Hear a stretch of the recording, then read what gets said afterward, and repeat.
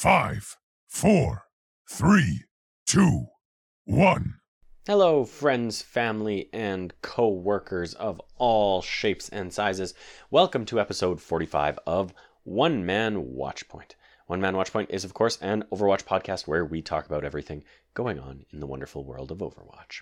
Now, if this is your first episode, you may not be a friend, family, or co-worker yet, but I assure you, you will become one. I'm your host, Sir Dr. JM. That's at Sir DRJM on all socials. So why not give me a follow, reach out to me. I'd love to interact with you over on Twitter. If you tweet at me or DM me or anything of that sort, questions, comments, concerns, inquiries, topics, anything you want me to discuss on the show, I will happily oblige. Now, you can, of course, find this podcast on all your favorite podcast services out there. Spotify, Apple Podcasts, Google Podcasts, etc., etc. So give us a follow, leave us a review, tell your friends, and all that fun stuff.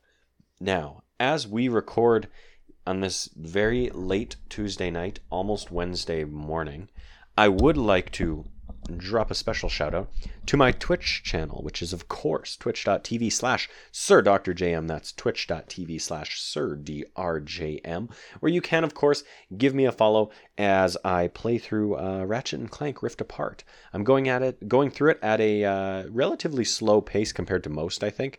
But then again, most of the people I follow that are streaming are playing for hours upon hours upon hours upon hours in a day, and I'm lucky if I get maybe 1 to 2 most days, obviously because of my busy schedule. So I digress. If you're interested, come follow me over there, join in, jump in the chat. I am always happy to interact with you and have a good time playing Ratchet & Clank. Now, of course, Ratchet & Clank is not Overwatch, and this is an Overwatch podcast.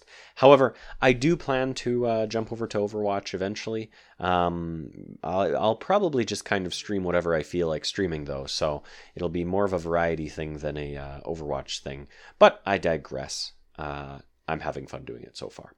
Now, for today's show, we're of course going to be covering the results of the June Joust, and we'll also jump into some hot news right off the get-go. So let's dive on in. Playtime's over. All right, party people. Our first news story is going to come to us on June 9th directly from PlayOverwatch.com. And it reads, Crossplay is coming to Overwatch. Crossplay is coming to Overwatch soon, allowing players to group up and play together. Powered by the latest GlobalBattle.net update, players from around the world can team up regardless of their preferred platform. Asterix. With the release of Crossplay, all players will need to make a Battle.net account and link their appropriate console accounts. With the launch of Crossplay, everyone who logs into Overwatch by the end of 2021 will receive a golden loot box to celebrate. Check out our resources below to get all your questions answered. The article then continues to sort of detail how you can get your account ready for Crossplay. So it obviously goes through linking your Battle.net account to your preferred console platform account, which of course would be the Nintendo Switch, the Xbox Live, or the PlayStation Network. That said, I'm not going to read through the instructions here because if this is something you're interested in, there's a good chance you're going to go find this if you don't already have your account linked. I know I personally do because I wanted to earn the Overwatch League tokens from watching the Overwatch, obviously. They do have quite the extensive sort of FAQ there. They've got a section on account linking, progress and leaderboards, social features, matchmaking and game modes. And then a final section on the Overwatch League with just one question about tokens. So go give it a read if you're interested. It should break things down nicely. Now, where I do want to go from there is over to .esports.com with an article by Liz Richardson posted on June 9th, which reads, Everything you need to know about the Overwatch Crossplay beta. So officially it is in beta, just as a bit of an asterisk there. Now, let's read this article from Liz here. Friends from multiple regions and platforms can finally play together now that Overwatch has launched the Crossplay Beta, a program meant to bring players from all walks of life together. Crossplay has been a highly demanded feature in the Overwatch community for years, especially after the game gained popularity on new systems like the PlayStation 5, Nintendo Switch, and Xbox One. While some players are excited to finally join forces with their console-based allies, many hardcore fans will likely be concerned about how the Crossplay Beta will affect their game experience. Here's everything you need to know about getting with the program, how you can play with friends across multiple platforms, and whether your competitive experience will be affected. How it works. Overwatch PC players won't have to do anything to join the crossplay beta, but they also have no choice to opt out of the program. Console players will have to create a Battle.net account and connect their console Overwatch account to get in on the action. Only console players will have the option to opt out of the program, but opting in is the default setting upon launch. When console players create a Battle.net account, that name or battle tag will then be displayed during console matches, so pick a good one. Things like content progression, like achievements, won't be carried over during the crossplay setup. Competitive skill rating, SR, won't be reset, and any statistics also won't be reset. As a gift for doing work for the crossplay beta, Overwatch will be giving anyone who completes the Battle.net account connection by December 31st, 2021, a legendary loot box, which includes a guaranteed legendary item. Console and PC groups. Console players will likely be looking forward to joining their PC gaming friends in some Overwatch matches for the first time, but there are a few details to keep in mind. Console players who join up with friends on PC Overwatch will be placed in the, quote, PC player matchmaking pool, quote, according to a crossplay beta FAQ. This means they'll play with other PC players and aim assist will be turned off by default for a fairer gaming experience. PC players won't be able to join the console pool for the same reason. All game modes are available to these mixed console and PC player groups except competitive mode. Competitive mode will continue to be split into two pools, PC and console, so both of those groups don't have to worry about new variables in their ranked experience. Mystery Heroes can continue to be a lawless land for players of all platforms. Competitive mode. No changes will be made to competitive mode for PC Overwatch players as a result of the crossplay beta.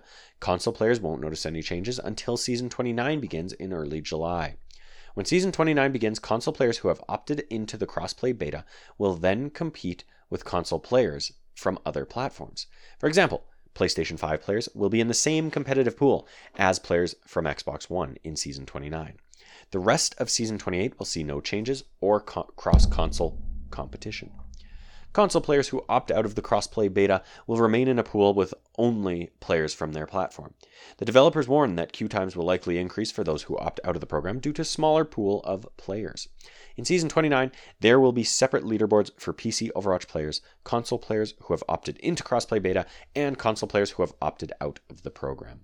Now, side note from Liz's article here, I want to highlight, she mentions PlayStation 5, Xbox One a couple times in this article.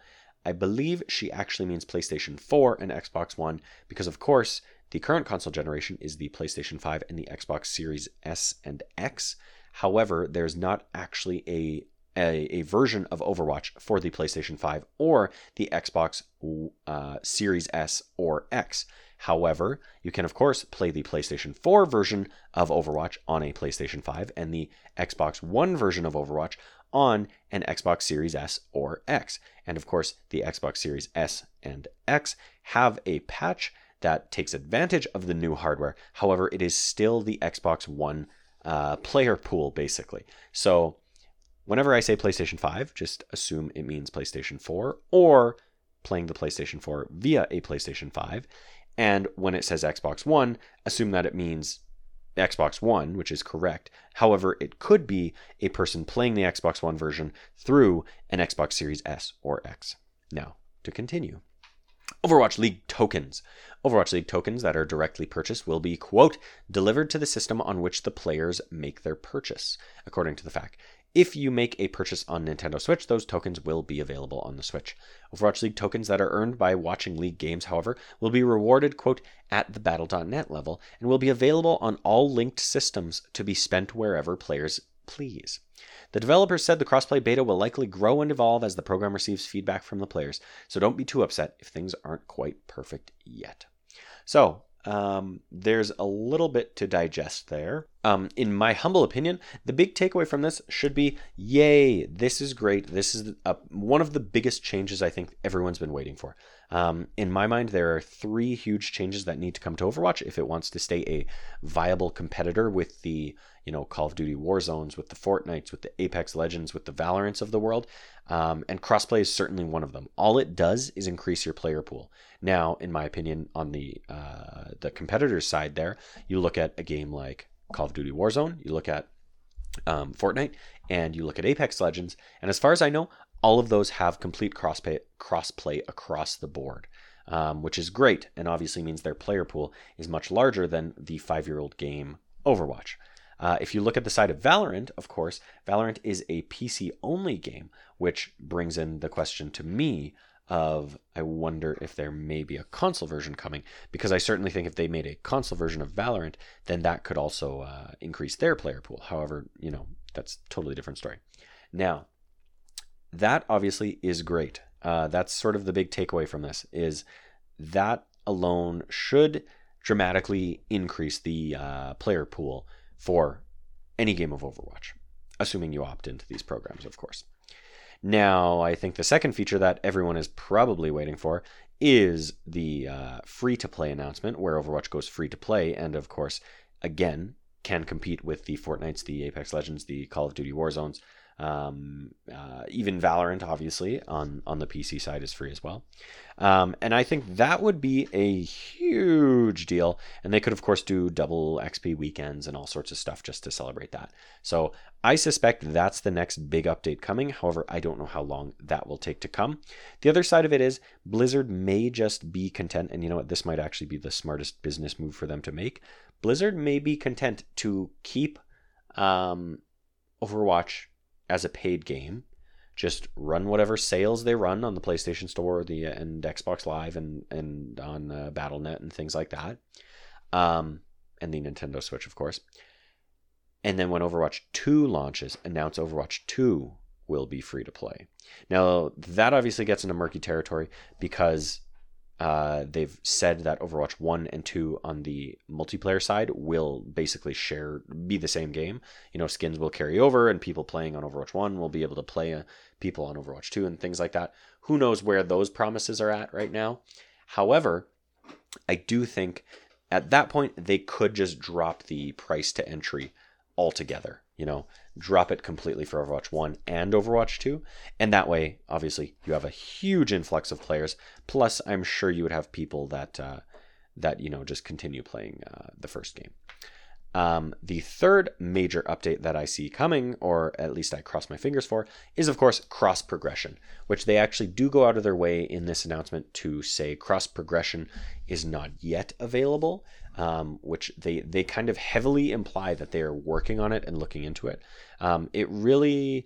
That's kind of an interesting one because in order for something like cross progression to work, it would be a major overhaul to go back and enable that with everything, because as it currently stands, and some of this is speculation, but some of this is just my knowledge of how these things kind of work. If you think about how these games work, these, skin unlocks and sprays and things like that are not tied to your account. They're simply tied to, a save file for the game, right? So yes, if I'm playing on PlayStation and, I have PlayStation Plus, so I can play online, my save is getting backed up and everything. Yes, my PlayStation crashes. I get a new one. I pop Overwatch in. I download my previous save file. There you go. All my skins are there.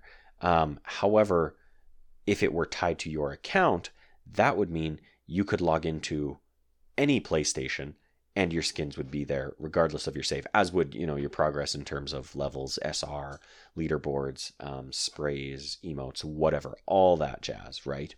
And that's simply not the case. All of that stuff is not tied to the Battle.net account, as far as I understand. Now, the obvious caveat to that is the Overwatch League tokens, which they talked about here, right?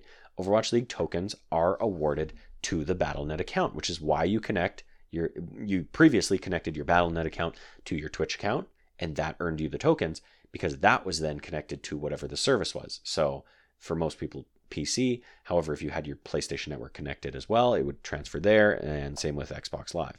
And they point out there that Overwatch League tokens will just be granted across the board. Pardon me, I had to have a sip of water there.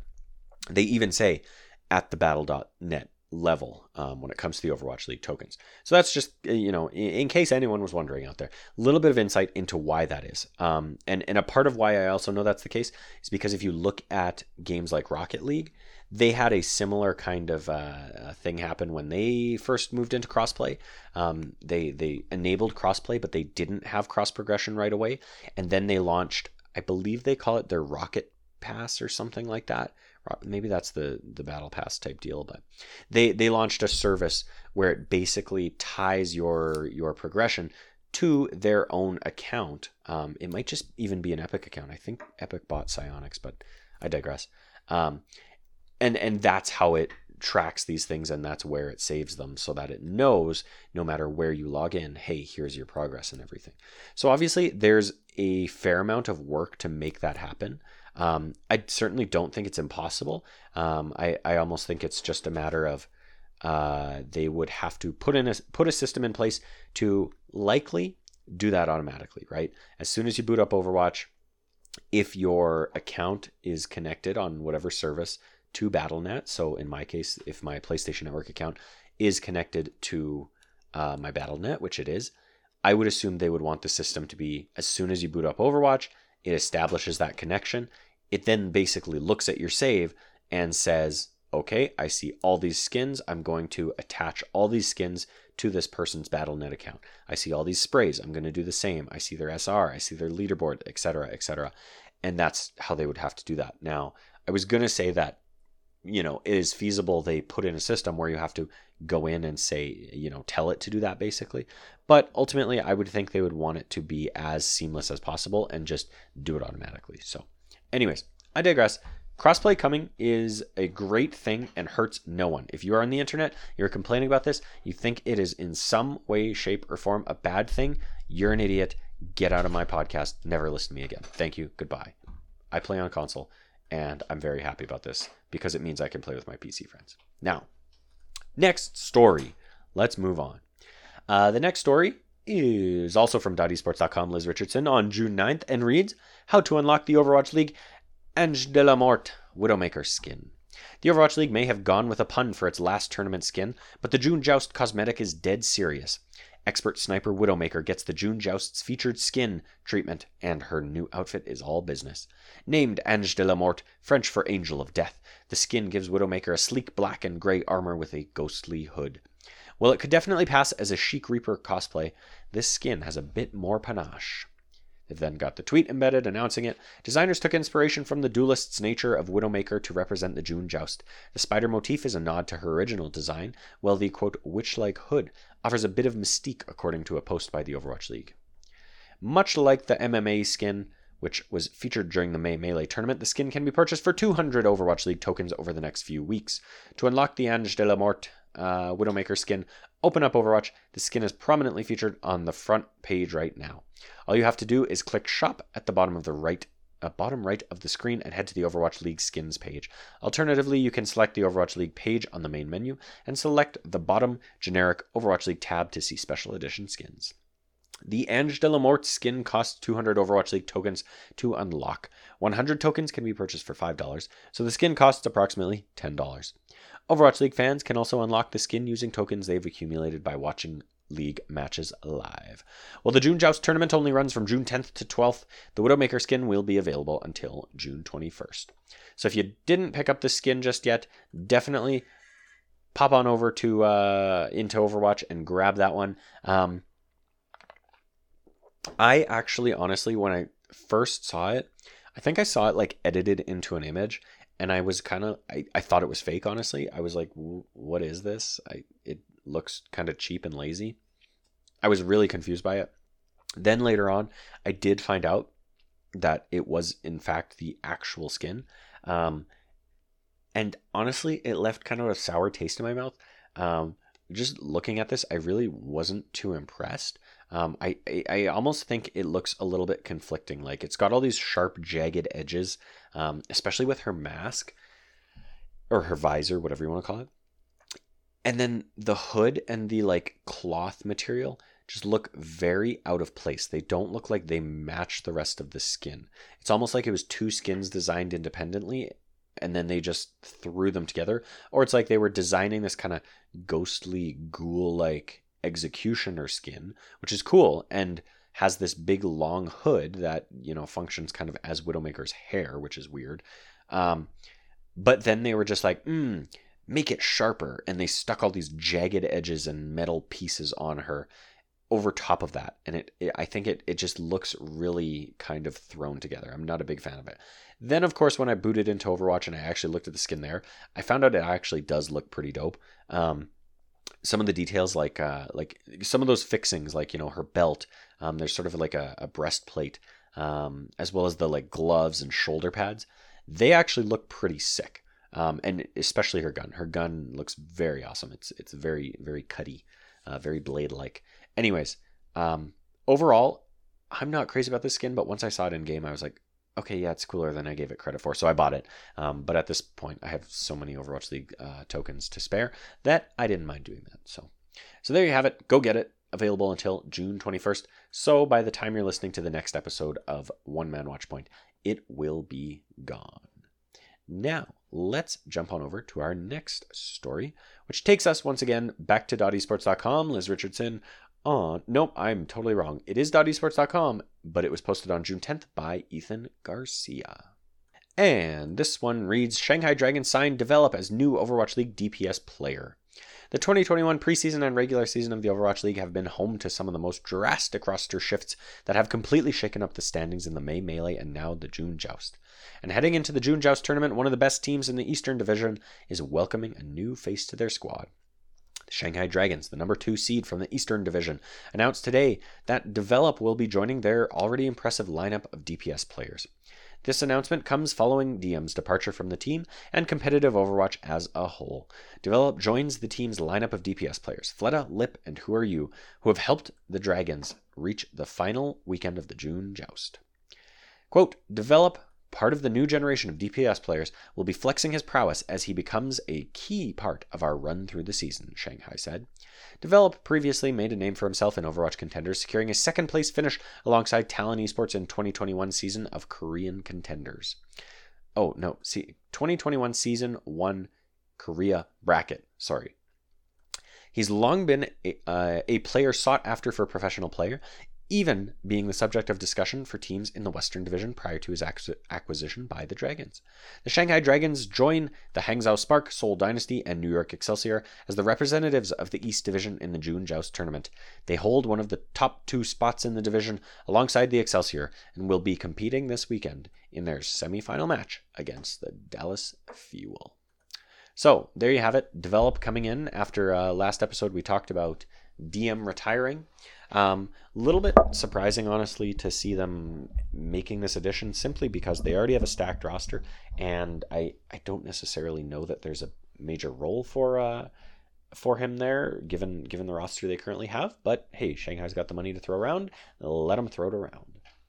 Now, next up isn't actually an article from IGN. However, I found a short video of it on IGN, so go look up on IGN.com, Overwatch 2 Baptiste and Sombra new skins overview trailer.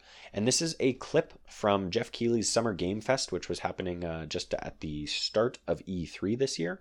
And they actually had Aaron Keller, director of Overwatch 2, come on stage and unveil some new character models for Overwatch 2. So the first one they showed off, pardon me, we got this video playing. First one they showed off is, of course, the Baptiste skin, which features some, obviously some revamps to his overall look. In large part, the color scheme of him. So they've gotten rid of kind of the... previously, I think he was mostly like blue with highlights of orange and kind of dark. He's now got a lot more white prominently featured, a lot more, a lot less of the blue, more of this teal, but it's kind of more highlighting things. He's, of course, got a new fancy haircut, more of a mohawk. He looks a lot more hip. And yeah, overall, impressive design. I like what they've done. They kind of refined his overall backpack, his weapon, and kit, and how things look in that sense. And it's a really, really cool look for him. A nice little refresh. Baptiste was so new. It was a little bit weird to see this as one of the ones they announced, but still very cool. The other one they announced was the new look for Sombra. So Sombra, oddly enough, when I saw the revamp for her, I kind of looked at her and was like, okay, it definitely looks new. It definitely looks fresh. But what exactly did they change? And I don't know that I could have told you very easily. However, I have since looked up comparisons and things. And Sombra, kind of similar to Baptiste. A lot of just tweaks. Her hair looks slicker, looks smoother. She lost her sleeves. Her dress is a little, I don't even know if maybe it's a jacket. I guess it's a jacket. Looks a little different, a little bit more technological. She's got some kind of circuitry built into the side. And of course, her signature, neon colors and leggings looking good there. So anyways, I'm a big fan of Sombra in any way, shape, or form. So I was excited to see this one. But ultimately, just kind of some cool little unveils. Nothing too impactful, but fun to see for sure. Now, let's move over to .esports.com with an article on June 12th by Liz Richardson, which reads, Paris Eternal tank Dawn tests positive for COVID-19. Weeks after COVID-19 disrupted the Toronto Defiance Overwatch League season, another team is dealing with the fallout of its first positive case. Dawn, main tank for the Paris Eternal, announced today that he has tested positive for COVID-19. He updated fans on Twitter stating that the pandemic, quote, isn't gone, and reminding them to be careful. According to Paris Eternal General Manager Avala, who spoke to .esports via email, there's no chance of spreading among the team's players since they are, quote, not in a facility together and are competing remotely. Dawn's illness comes several weeks after 3 positive cases were confirmed in the Toronto Defiant organization, which operates out of a single facility in Canada. Key DPS players like Logix and Hisu were sidelined by the illness, forcing them to sign Aspire on a 30-day contract to bolster the team. Avala confirmed to .esports that the Paris Eternal would likely, quote, have to emergency sign someone if Dawn is too sick to play. She reports he is, quote, feeling pretty healthy, however, and the team is optimistic. Thanks to the June Joust tournament and a week-long post-tournament break for the players, Paris Eternal have nearly 2 weeks before their next game, giving Dawn time to recover. The team faces the London Spitfire on June 25th. So, just like we did with the Toronto Defiant, of course, we wish Dawn well and the Paris Eternal well, and hopefully he has a quick and healthy return to play. Moving on from there, we have a pretty big announcement here on this article on esports, the Esports Observer, written by Adam Stern on June 14th, which reads, Dallas Fuel homestand at Esports Stadium Arlington in July will have audience. The Dallas Fuel will host fans next month for their Overwatch League match versus the Houston Outlaws, the first time that fans have been allowed to attend an Activision Blizzard esports game in North America since the pandemic began. On Friday, July 9th, the 2,500-seat Esports Stadium Arlington will operate at 50% capacity for the Week 13 tie between the state of Texas two OWL franchises. All tickets will be general admission and cost $15, with sales starting this Wednesday. Envy Gaming's Envy US Membership Club members will get early access to buying tickets for 24 hours. The Fuel players will be on stage at ESA, but in a twist, the rival Outlaws will not be there in person due to travel and timing issues, as they have another game the day before versus the Boston Uprising. Fans in attendance will be asked to wear masks. Envy Gaming worked with Activision Blizzard to help set up the return of fans, and the Dallas-based esports organization is among those that have been pushing to get back to live events. Like most sports leagues, OWL and its sister property Call of Duty League stopped hosting fans in early 2020 when the pandemic started. Only OWL teams in China have hosted fans since. Envy Gaming president and COO Jeff Moore told SBJ, "We're excited about it and are kind of taking a baby step to getting back to events. We really want to host where both teams are there and live, and or there are multiple sets of teams there. We'd like to get back to that sooner versus later." Moore said that the Outlaws wanted to travel for the event, but given the potential timing/travel issues with their game the day before, and the fact that this was the first event in North America with fans post-pandemic, quote, "In the final analysis, we felt it was best to take an intermittent step where only one team is on site." But after this initial event, Moore feels they can get back to having fans and both teams on site for upcoming games pretty quickly. The return of fans is important in that esports in North America, we're moving more towards holding big in real-life events with fans before the pandemic hit. On top of halting teams' ability to draw revenue from hosting in-person events, it also stripped the city-based leagues like OWL and CDL of one of the tools they originally envisioned to grow their fan base. Now, this is actually a pretty long article now that I'm looking at it, and a lot of this seems kind of fluff. The point is, Dallas is going to be having an in-person game at the Esports Stadium Arlington in July. And of course, they will be playing the Houston Outlaws. However, the Houston Outlaws will not be there. So really exciting to see this because at least fans will get to be there and at least the players will get to feel the energy on stage. And of course, this is quite literally probably the second highest rated team in the Overwatch League right now. So really exciting to see that, and that would just absolutely be a blast if you're comfortable going to something like that. I personally don't think I would. However, very exciting times and a step in the right direction, obviously. Now, our next article brings us sad news. And this kind of came out early yesterday, or maybe even Monday night kind of thing. Oh, of course it's Wednesday. So if I were recording on Tuesday like I normally do, but it's past midnight now. Anyways, yesterday, June 14th, over on .esports.com, posted by Eva Martinello. Runaway terminates Overwatch division. South Korean esports organization Runaway has disbanded its Overwatch team. After disbanding its League of Legends team last year, Runaway now has no active esports teams left. Quote, "The journey of Runaway Overwatch team ends today," end quote, Runaway said in its announcement. In 2016, it was the team that started only with passion and challenge. We grew up with the great love and support of our fans. Co-founder Runner mentioned the difficulty of managing the team during the COVID-19 pandemic, which had a negative effect on the team's performance, as well as the impact of Overwatch broadcast rights being transferred to YouTube, according to Horizon Esports translator Kevin Kim. Runaway was one of the most iconic esports teams in Overwatch.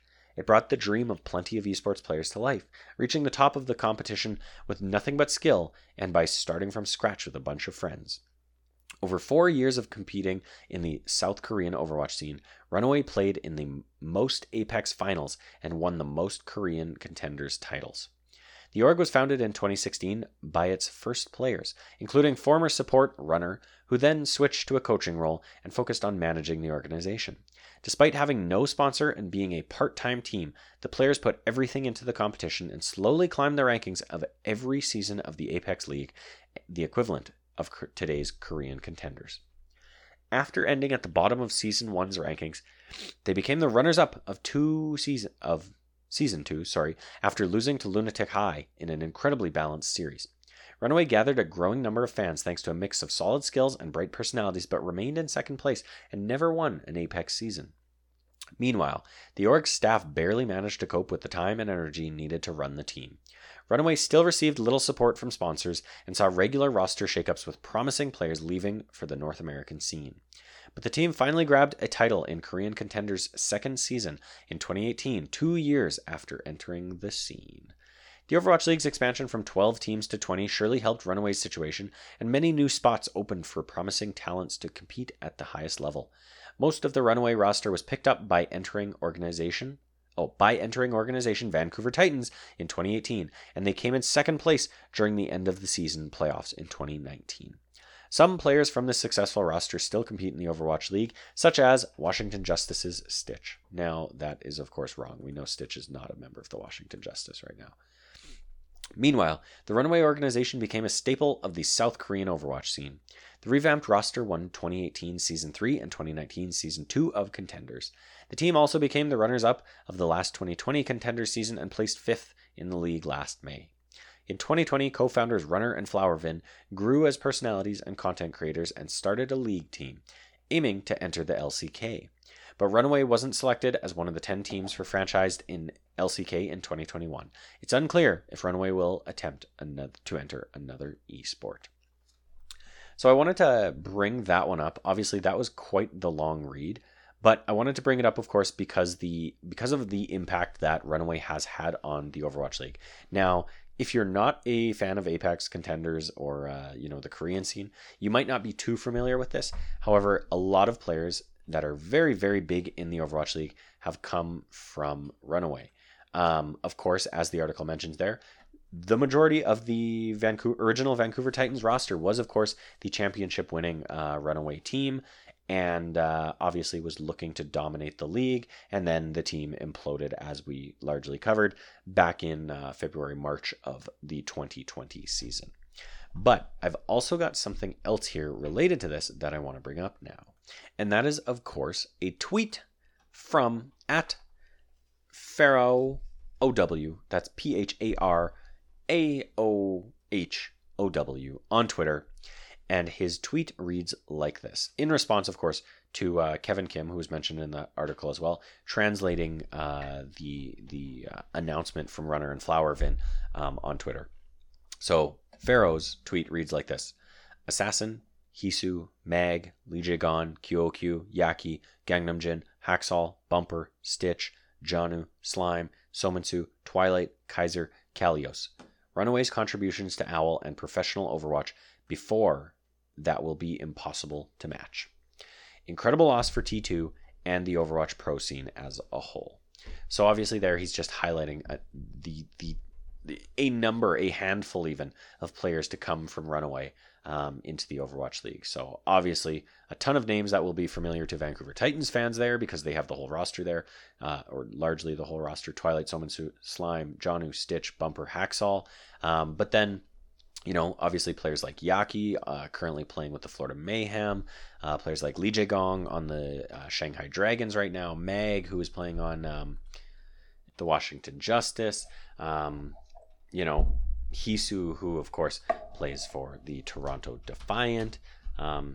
Anyways, just, a ton of great players there, and really a huge loss for Overwatch as a whole. Obviously a number of factors there, but if you're curious, definitely go read up about this and read the full translation of the Twitter thread of the announcement from Flower and Runner, because it is actually quite interesting and quite a good read. Really, really sad to see, and obviously now there is a ton of very talented players who are looking for work. So hopefully we'll see some more of them making the jump over to the league. Now, with that story, that's the last news story we're going to cover here. So let's move on into the Owl recap, where we will take a look at the June Joust Finals. Playtime's over. All right, so let's head on over here. So, of course, on Thursday, June 10th, we had our first match of the tournament, which saw the New York Excelsior take on the Atlanta Reign. Now, as I think most people predicted, the Atlanta Reign took this and sent the New York Excelsior down to the losers bracket, where they would remain and only play one more match. Because, of course, I think, again, as most people predicted, the New York Excelsior weren't quite in the same level as the rest of these teams. So New York bounced to the losers bracket because of Atlanta here in the first match. Second match, and the score was 3-0. Second match, also on Thursday, saw the Shanghai Dragons taking on the Dallas Fuel, and Dallas managed to pull out a 3-0 against Shanghai. A little bit surprising. I think people thought that Shanghai might put up more of a fight. However, in this match, they certainly did not, and they got 3-0'd and also pushed to the losers bracket. After that, we moved to Friday, June 11th, where the Dallas Fuel continued their winning streak by taking on the Atlanta Reign in a match that I think was much anticipated. I think a lot of people were really looking forward to this match because Atlanta did look to be performing extremely well. And I think everyone was excited to see Atlanta having some success after they've, been such a gatekeeper team for so long. Dallas did, however, take the match with a record of 3-1, with Atlanta, I believe, taking the very first round on control. And Atlanta looked really good. I definitely, they did take the first round on Nepal. I know I've been one of the first people to say that I'm not a fan of Atlanta. And going into that match, when Atlanta came out, took that first control map against Dallas, I was a little bit worried. I was immediately like, oof, maybe Atlanta is really looking as strong as everyone seems to think they are. Now, Dallas then came back and took 3 maps in a row, bumping Atlanta back down to the losers bracket, so I digress. I was wrong about that. The Shanghai Dragons then were the second game on Friday, and they took on the other losers in the New York Excelsior, bouncing them out of the bracket 3-0. And then, of course, Atlanta had to jump right back into it against Shanghai. And this time around, Shanghai took Atlanta 3-0.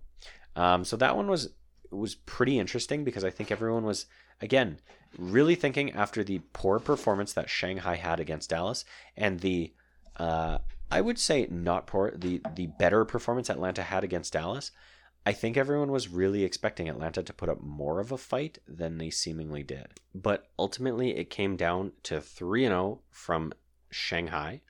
However, again, control on Li Jiang 2-1 for Shanghai. Hanamura went 3-2 for Shanghai. Numbani went 4-3 for Shanghai again. So this one really was actually quite an interesting match, and Atlanta really seeming like they were kind of stretching themselves, but ultimately I think Shanghai just kind of showed their experience here, and they were able to come out on top. And that, of course, takes us into our final match on Saturday, June 12th, where we saw the Shanghai Dragons take on the Dallas Fuel.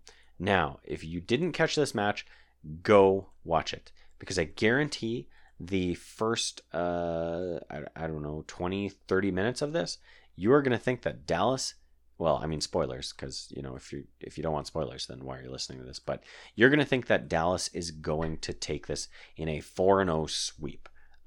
Dallas came out looking super, super strong. Map 1, Li Jiang Tower, went to Dallas 2-0. Map 2 on Volskaya went to Dallas 2-0. Just absolutely steamrolling the Shanghai Dragons. I was very much watching this thinking, yeah, Dallas is far and away above anyone else in the league right now. Now, map 3, we went over to Numbani, and Shanghai seemingly got their shit together. They started looking a little more impressive. They took the map 2-1, so not super ahead of Dallas, but looking like maybe they were shaping up.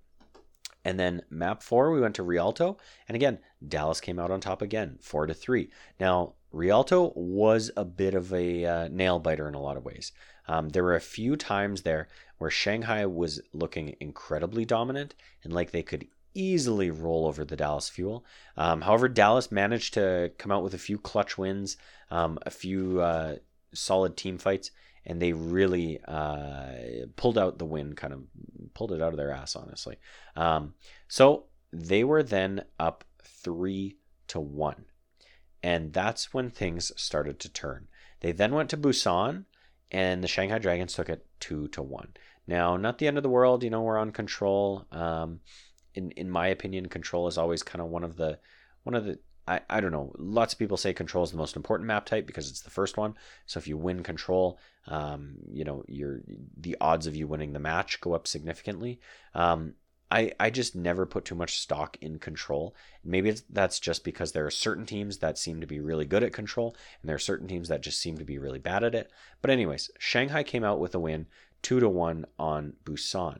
So that then put it at 3-2 for Dallas. Map 6, we went to Eichenwald, and this, in my opinion, is where it really truly seemed like the Shanghai Dragons had the Dallas Fuel figured out. The map ended up going in favor of Shanghai 3-2. So Dallas went into this knowing their win condition, knowing they had to take it all 3, and then obviously a little bit farther. However, they weren't able to get that third point. And this is also where we really saw Shanghai kind of, in a lot of ways, starting to take advantage of the Dallas Fuel and their weaknesses. The big thing, or the big player, the big game changer that I think everyone keeps shouting out is Fate on the Wrecking Ball on Shanghai. Sorry, he was truly able to disrupt the Dallas Fuel in incredible ways with the pile driver, and then with Lip coming in on the on the Echo, and just being able to beam down and annihilate the backline of Dallas. In particular, I would say, who were we looking at there? Jexa on the Lucio. It was really impressive, and honestly, in a lot of ways, it taught me a lot about how to play Wrecking Ball. If you can play Wrecking Ball in a way where you are disrupting the backline, and then if you have a DPS player who's able to take advantage of those picks and really pull them off, then ultimately that's the key to victory in this case. Map 7 went to Junkertown, and again, Shanghai took it 2-1, allowing Shanghai to complete the win with a score of 4-3. So really, I think it was a really exciting final. Obviously, it was a rematch of the May Melee, and obviously, it started off with, I think, most people thinking, "Wow, Dallas really has this together, and they're going to be able to be back-to-back champions, and this is really going to solidify the rivalry between Shanghai and Dallas." Now, this certainly did solidify the rivalry, except it went the way of Shanghai, and Shanghai and Dallas are now both tied with 1-1 tournament wins in the 2021 season. So it'll be extremely exciting to see what happens in the summer showdown if Dallas and Shanghai, with no hero pools obviously, are both able to come out on top and have yet another rematch. So that is kind of the quick look at what the June Joust looked like. It was, like I say, it was a really exciting match in the final there. Outside of that, honestly, I wasn't super impressed with a lot of the matches. Honestly, it's no secret that New York was pretty much expected to get boomed. It would have been impressive if they got a map off the Atlanta Reign or whoever they ended up playing in the losers bracket. Obviously, that wound up being Shanghai, so not much of a chance of that. But ultimately, I don't think anyone really truly thought New York was that strong of a competitor. Atlanta, I think everyone had really high hopes for, and given the way that the Eastern region has sort of been seemingly lagging behind in the meta compared to the Western region, I think everyone had really high hopes for Atlanta. Obviously, nice for them to get that win in the first round. However, then taking on the Dallas Fuel was a really good matchup, and I think it would have been exciting to see Atlanta go to the losers bracket, pull out a win there, and then come back to have that rematch against the Dallas Fuel, see if they could really learn from their mistakes. But ultimately, I think Atlanta just has such little experience with this that a big part of their mental probably got boomed after that first loss, that put them into the losers bracket. Shanghai, obviously kind of the, Dallas just winners, starting in the winners bracket and then winners bracket and then final.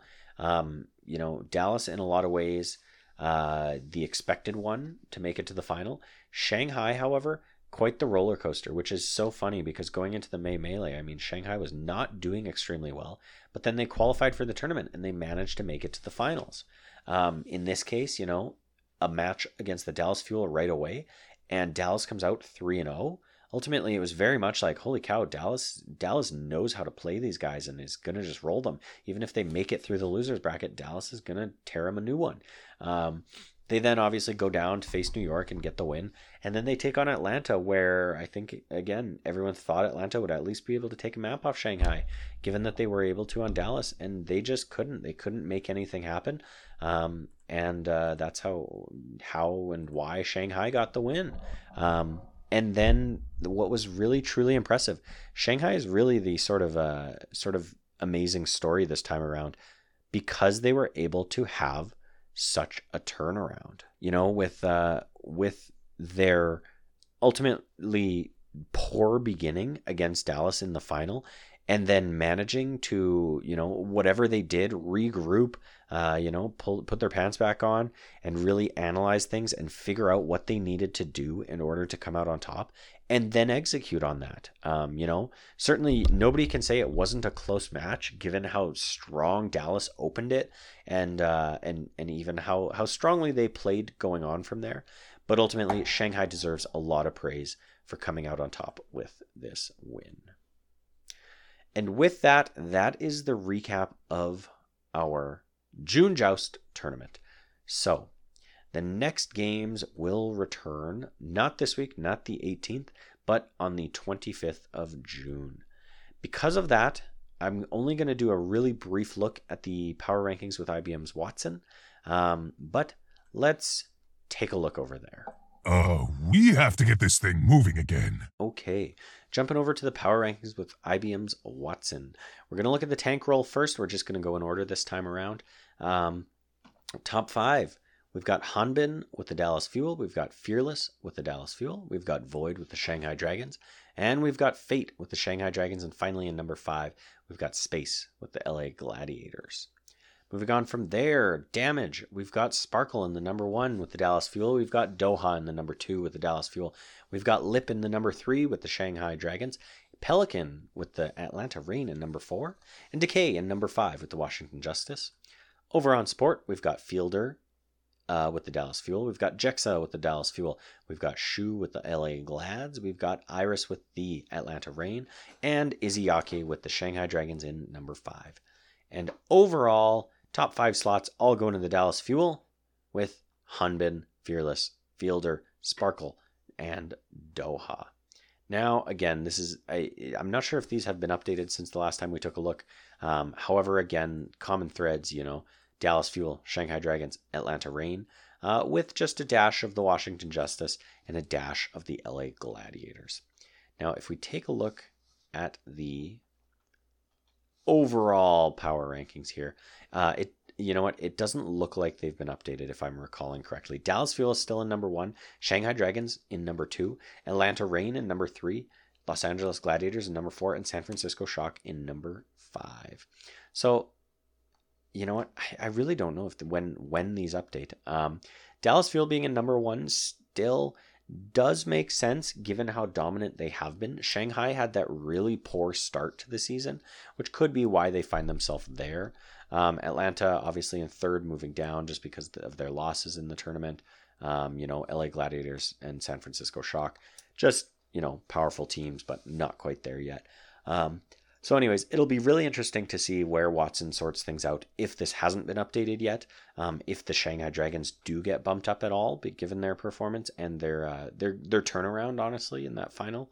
But I digress. As I mentioned, just a quick look at IBM's Watson this episode. And now I think we'll take things out and end the show. Excuse me for dropping in. All right, so here we are at the end of another show, early or late on a Tuesday or Wednesday, depending on how you want to look at it. But once again, this was episode 45 of One Man Watchpoint, an Overwatch podcast. On this special little podcast, we of course talk about everything going on in the wonderful world of Overwatch. If this was your first episode, I'm of course your host at Sir Dr. JM. That's at Sir DRJM. Give me a follow on all socials, especially Twitter, where if you DM me or reach out to me in some way, tweet at me, whatever, with questions, comments, concerns, topics, all that fun stuff, I will gladly talk about them on the show.